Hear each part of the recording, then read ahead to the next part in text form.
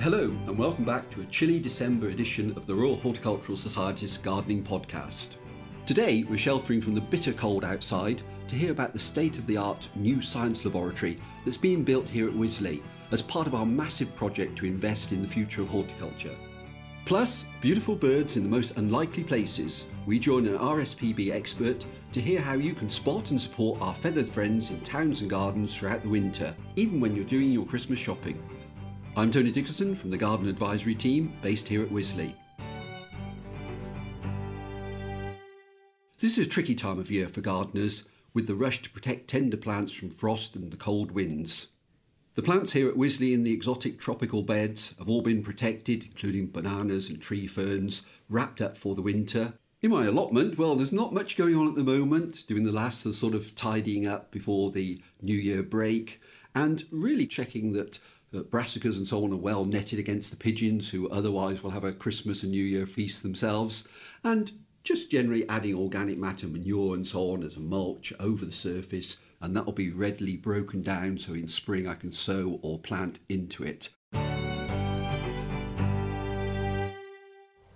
I'm here today in a very chilly, frosty, exotic garden here at Wisley, and I'm joined by two of my colleagues from the advisory team, Michaela Freed and Jenny Bowden.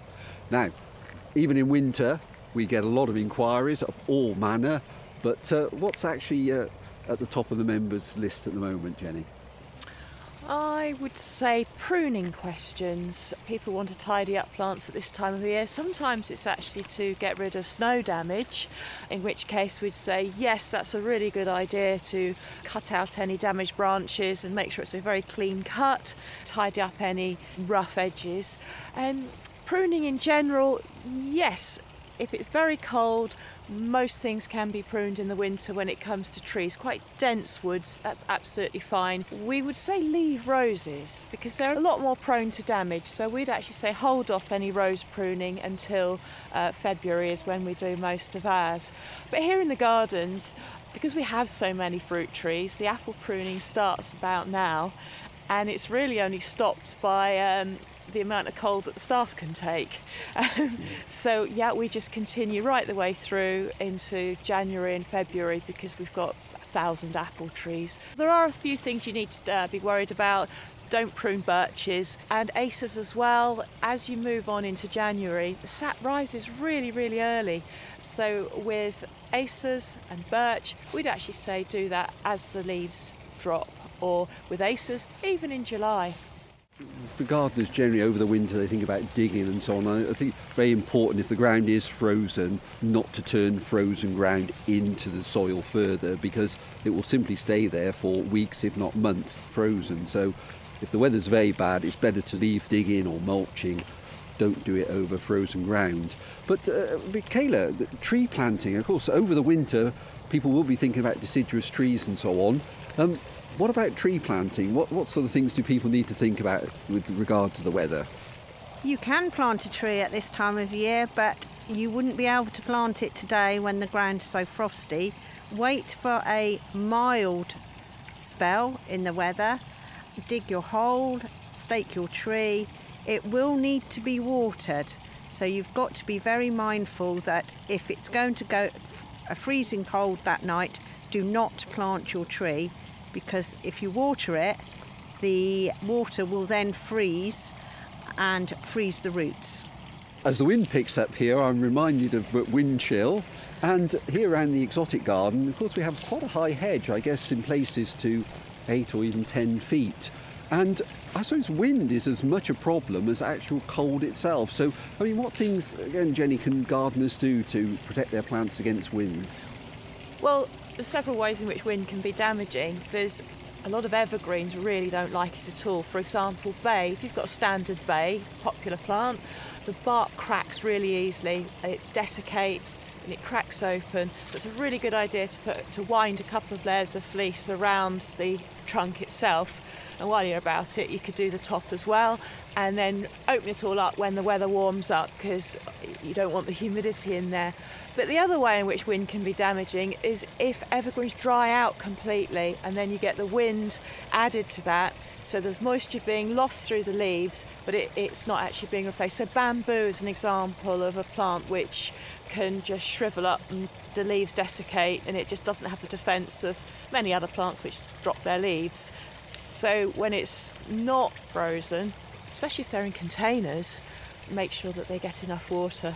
Well, on a very chilly day here at Wisley, I'd like to thank my colleagues Michaela and Jenny there for their insight into winter care, and we'll certainly have to think a little bit about our winter care in this very chilly day, perhaps get back indoors.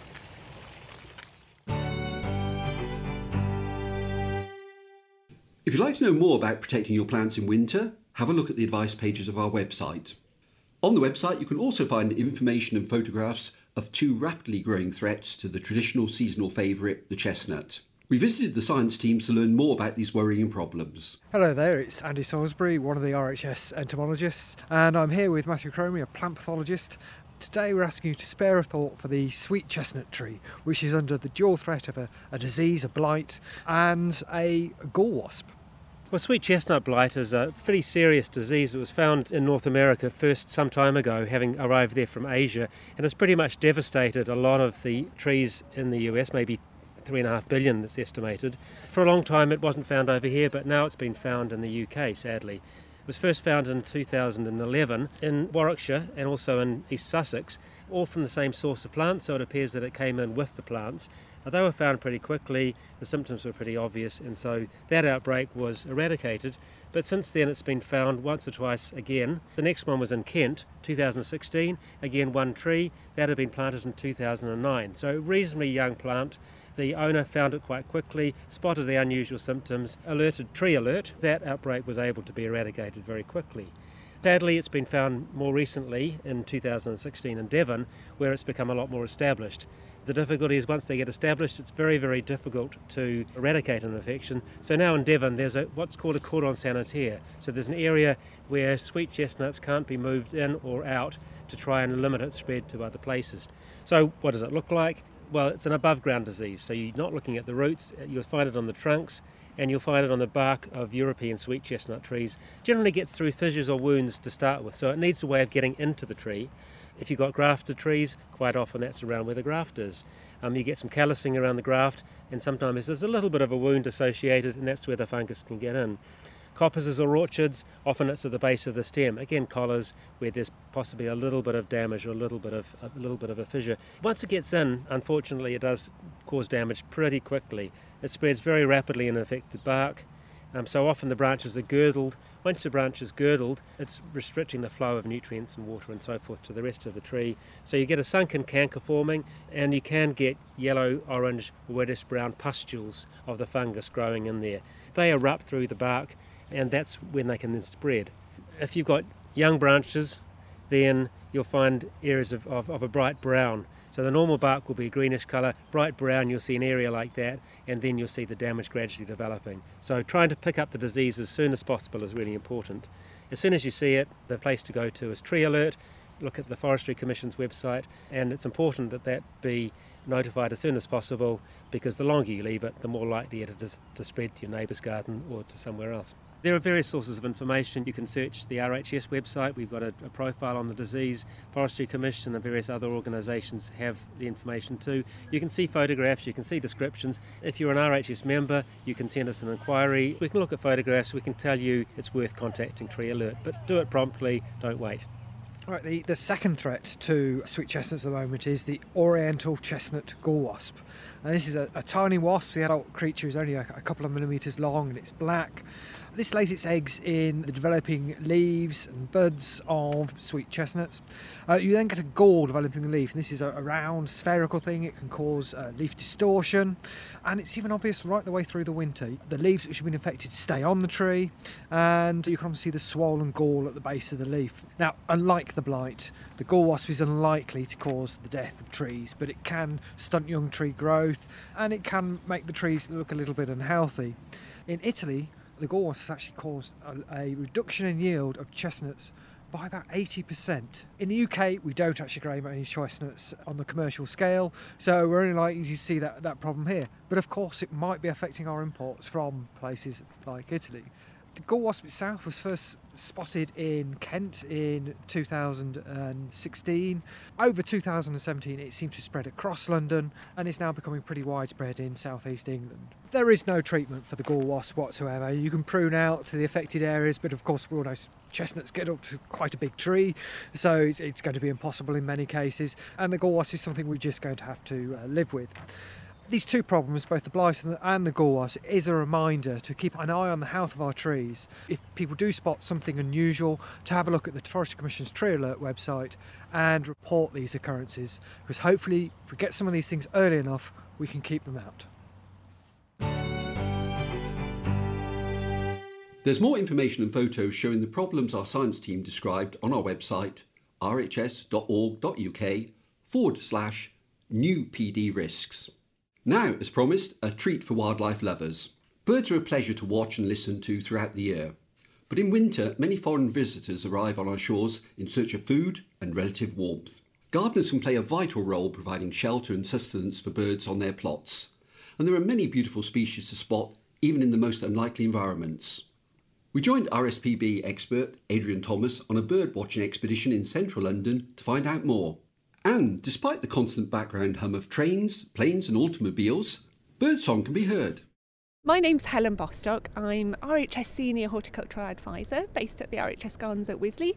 I perhaps should just say, as a train goes past in the background, that of course today we've come into a very central London location at Vauxhall Pleasure Gardens. So there's trains coming and going, but even in such a busy urban environment as this, there's plenty of wildlife if you just are able to stop and have a little bit of a look.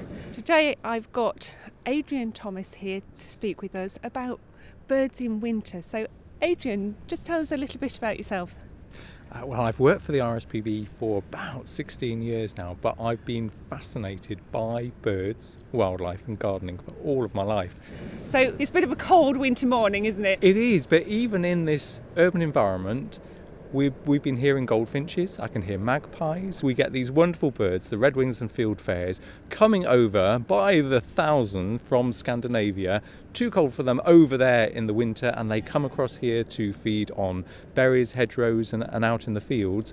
So even in the most unprepossessing of places, there are birds to be found at this time of year.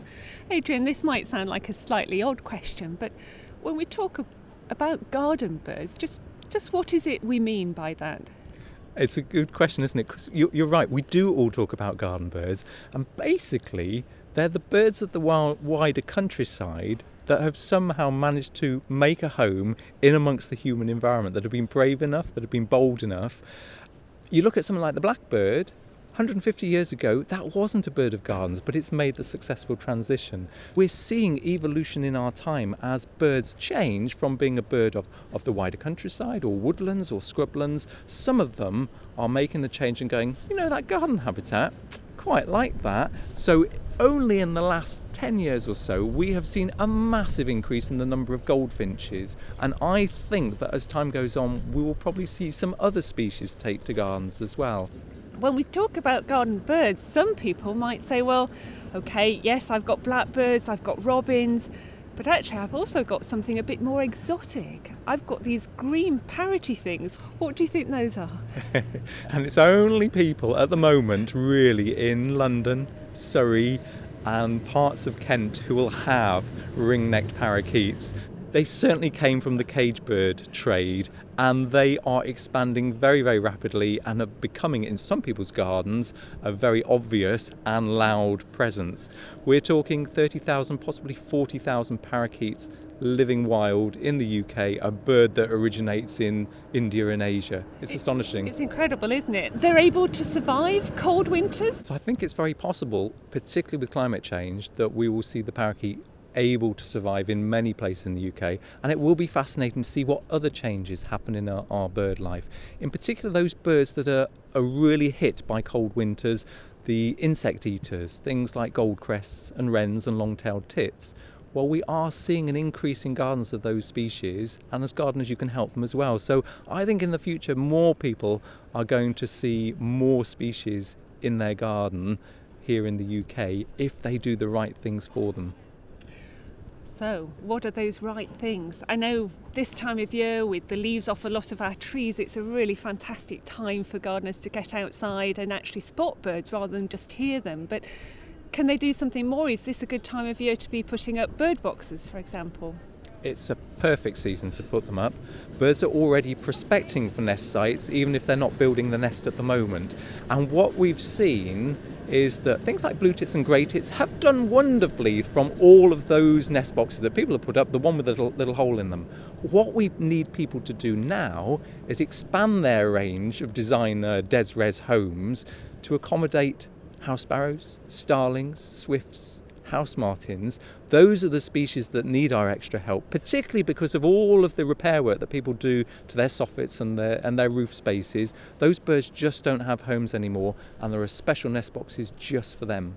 I happened to notice just when wandering around this morning that behind us here we've got a couple of lovely big mature crabapple trees in this park, and they've still got some little crabapples on them. And is it that sort of thing that these winter thrushes and other birds are interested in?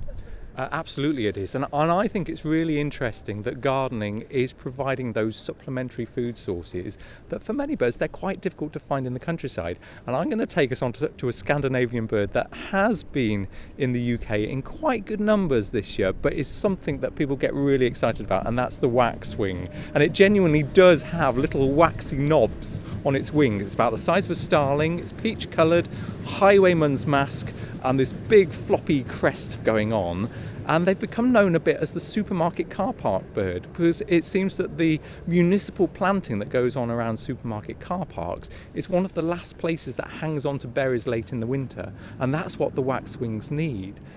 That's funny what you say, Adrian, about the car park effect and the fact that it's the trees, it's the green stuff within the car park that's really providing for our wildlife. I think with the work that we do at the RHS, we're really trying to get people to recognise that in a day when things like parking is really in high demand, that actually there is still a little space that can be made for our wildlife. But that's quite a worrying trend. I mean, we have the phrase common a garden, meaning, species that we'd expect to see on a daily basis, but they no longer are common a garden. Where I live, I can't remember the last time I saw a house sparrow. So are there any other species perhaps we ought to be concerned about as gardeners? There are. So one that I have a particular passion for is the spotted flycatcher. It's a summer visitor from Africa, and if you go back 20, 30, 40 years, many a garden with a nice bit of trees, nice bit of climbers growing up the house, bit of ivy, they'd have a pair of spotted flycatchers. And the kind of levels of declines that we're seeing in some of these species is pushing to 80, 90% declines. Where there were 10, there are now only 1 or 2 of those species left, which is quite astonishing in such a short time period, but where I firmly believe that there are things that we can do as gardeners that can really help them. Now, it can start with something as simple as feeding the garden birds. That really is the most simple thing that people can do, and you can get very immediate effects from it. But I'm a passionate believer that it's also what you do in terms of what you grow within the garden. A green garden, a garden full of plants, is by definition, for me, a better garden for wildlife than one which has got hard landscaping throughout. So the more that people can plant, yes, you can make very specific plant choices in there. You can grow native trees, you can make sure there are plants with seeds and with berries. But for me, it's just a garden full of plants is a garden for nature. If gardeners want to be feeding their garden birds in winter, are there particular types of foodstuffs that they should be putting out or things to avoid? Don't feed salted foods, so that extends to salted bacon, salted nuts. They just can't cope with that in their system. And once you've done that, then really you can move on to a wide range of foodstuffs. There's been a lot of development in bird seed mixes. If you buy a cheap one and your neighbour is feeding something better, you probably won't get many birds down to it. So buy good quality food, and it's a real investment both for you and for the birds. That is an interesting point though, because I guess what we're doing is encouraging a lot of birds to come into quite a small area. Are there any problems with that? Any diseases that pass through foods or maybe through the water? You're absolutely right to draw attention to that. What we've seen quite dramatically in the last 5, 6, 7 years, a disease called trichomoniasis jumped from pigeons and doves over into particularly greenfinches. In only that short time period, we have seen greenfinch populations drop in some areas by 40, 50, 60%. It is being quite alarming. And this is where good hygiene around your bird feeding areas means that you're not killing with kindness. That is the big risk if you don't keep those feeders clean. The best advice these days, and this is the latest research that's come out, is that the transmission of this trichomonas organism is when birds feed on the ground. So feeding in these dangling seed feeders is by far the best way to try and reduce the risk of this disease transmission. That's really interesting. Thank you, Adrian. We're stood in a little circle of, an avenue of bare trees here. But I hear that sort of tinkling type rippling sound. That I think is becoming quite a common sound in gardens. What bird is that? Yeah, that's the goldfinch. Yeah, and that tinkling of the bell is very diagnostic for the goldfinch, but it does take a little while to get your ear into some of the bird sounds. But I think if we stop and listen, and we're getting to the point, even though we're still in winter, birds are starting to sing. Their hormones are picking up. They're going, okay, the days are lengthening. Let's start trying to set out a territory, attract a mate, and defend it from all comers. Actually, that's a really interesting thing, because this business of the dawn chorus, yes, obviously happening early in the morning, that doesn't happen year round. Is that what you're saying? Yes, that's right. So peak time for the dawn chorus is probably from about late February through to June time, and it is to do with male birds proclaiming their territory, saying, and you females, surely you'll love a little bit of this. Come and live with me. Other males, steer well clear, because this is mine. And that's what the song is about. It's a twofold meaning behind that song. So it really is a sort of Valentine's serenade. Finches and different tit species, they can actually group together and act as a unified flock for feeding. Is that right? That's absolutely right. Starlings, think of those and how they gather together in huge flocks. And what they're doing is they're both sharing the security of being amongst large numbers, but they're also then able to effectively communicate with each other of where the best feeding is. Those huge flocks of starlings that you see gather at dusk, it's thought that a starling will look at the other starlings around it, spot one which looks healthy and go, I'm going to follow you tomorrow morning when we leave the roost, because you probably know where the best food is. Helen Bostock and Adrian Thomas. Remember, the RSPB Big Garden Birdwatch runs from the 27th to the 29th of January. Registration opens on the 13th of December. And you can hear more about how to make your garden more bird-friendly in the first RHS Gardening podcast of 2018. Now, if you're a regular visitor to Wisley or a regular podcast listener, you'll probably know that our multi-million-pound investment programme in the garden is progressing rapidly. New displays and garden areas are taking shape, defunct buildings have been razed to the ground, and new facilities, fit for an exciting future in horticultural research, are under construction. It's an exciting time for staff and visitors alike, though sometimes a bit noisy. One new development is a science wing. Jenny Bowden met up with a former Wisley student on a return visit to the garden to hear about some of the exciting developments taking place and to reminisce on his life as a student in the garden over 50 years ago. It is such an exciting time at the RHS at the moment on all the sites, but the development of Wisley that's taking place at the moment is really a little bit of where we see past, present and future really coming together in the best of ways. The wonderful arts and crafts style laboratory here at Wisley has always been the focus of study and research for our scientists and students. And today I'm with John Watson, who was a student in the 1950s. 59 to 60. Lovely. And also Dean Morrison, who's a Heritage Lottery Fund Development Manager. And we're just going to have a little look at the past, present and future of the building here at Wisley and also the future for the whole site of Wisley. So, Dean, why is this such an important building, the one we're in now? Well, this is an amazing building. We think it's the only arts and crafts laboratory in the entire world, possibly.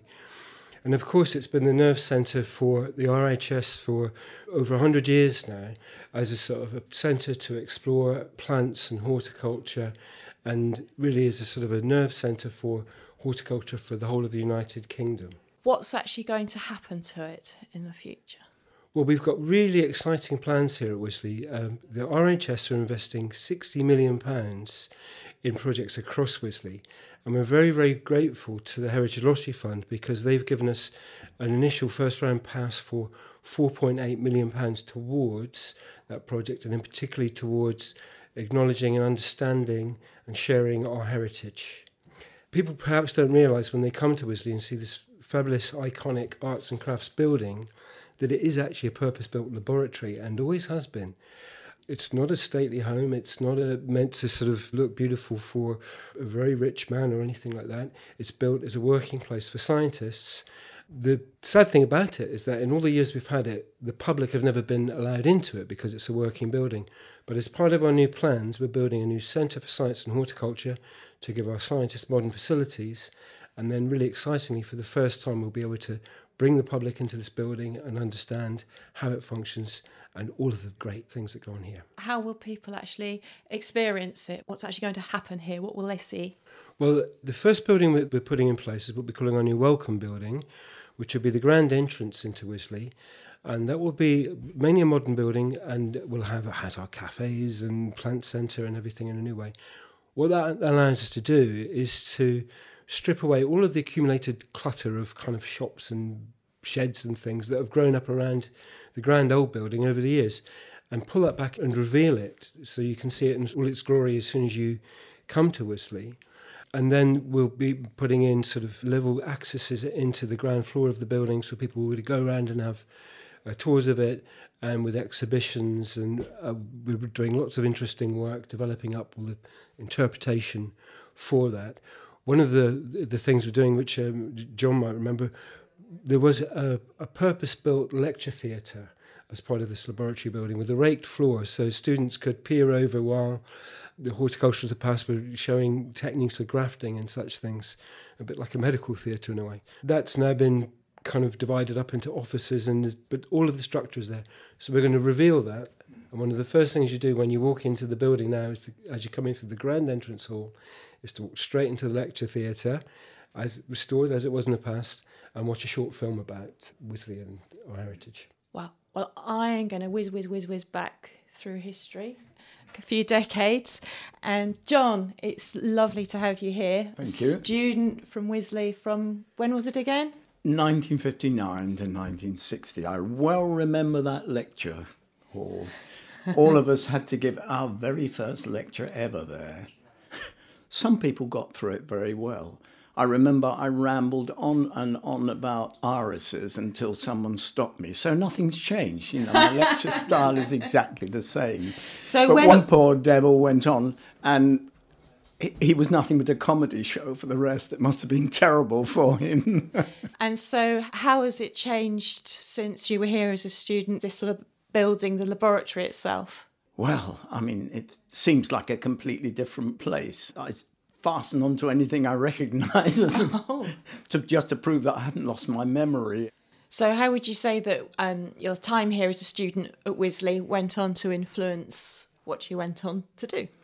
Oh, a great deal. Part of a whole cycle. I was 15, a bored kid. And then I discovered in the school library a book called My Rock Garden by a certain Reginald Farrer, who happened to be one of the great plant hunters. Right, I'd always been interested in plants, gone out looking for orchids when I was old enough to know what they were. And I'd also collected a crocus from a bomb site when I was very small, which was my first plant collecting ever. So Wisley distilled your interest further? Yeah, well, I mean, then I had to work on nurseries before here. And that, for me, is like the rim of horticulture. But what I needed to do was to get at the hub to find out who was important, who was influential, who could advise me. And that was what Wisley did for me as much as anything. Did being a student at Wisley instill personal virtues or disciplines? Because I think, for me, having been a student at Wisley, it does make you think in a certain way.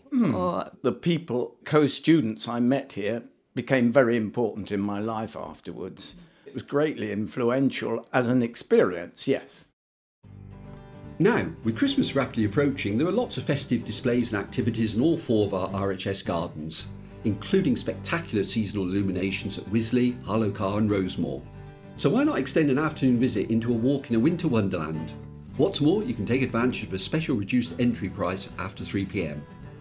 And if you're thinking of last-minute Christmas presents, how about treating your loved ones to a day out to remember at our world-famous flower shows? See cutting-edge design at Chelsea, enjoy plants galore at Hampton Court, or revel in the history and beauty of Chatsworth. Details of all the RHS events can be found at rhs.org.uk/event search. Well, that's all for today, I'm afraid. We'll return in a fortnight with a look back at our highlights from 2017. Until then, from all of us in the RHS Gardening Podcast team, goodbye, and if it's not too early, a very happy Christmas.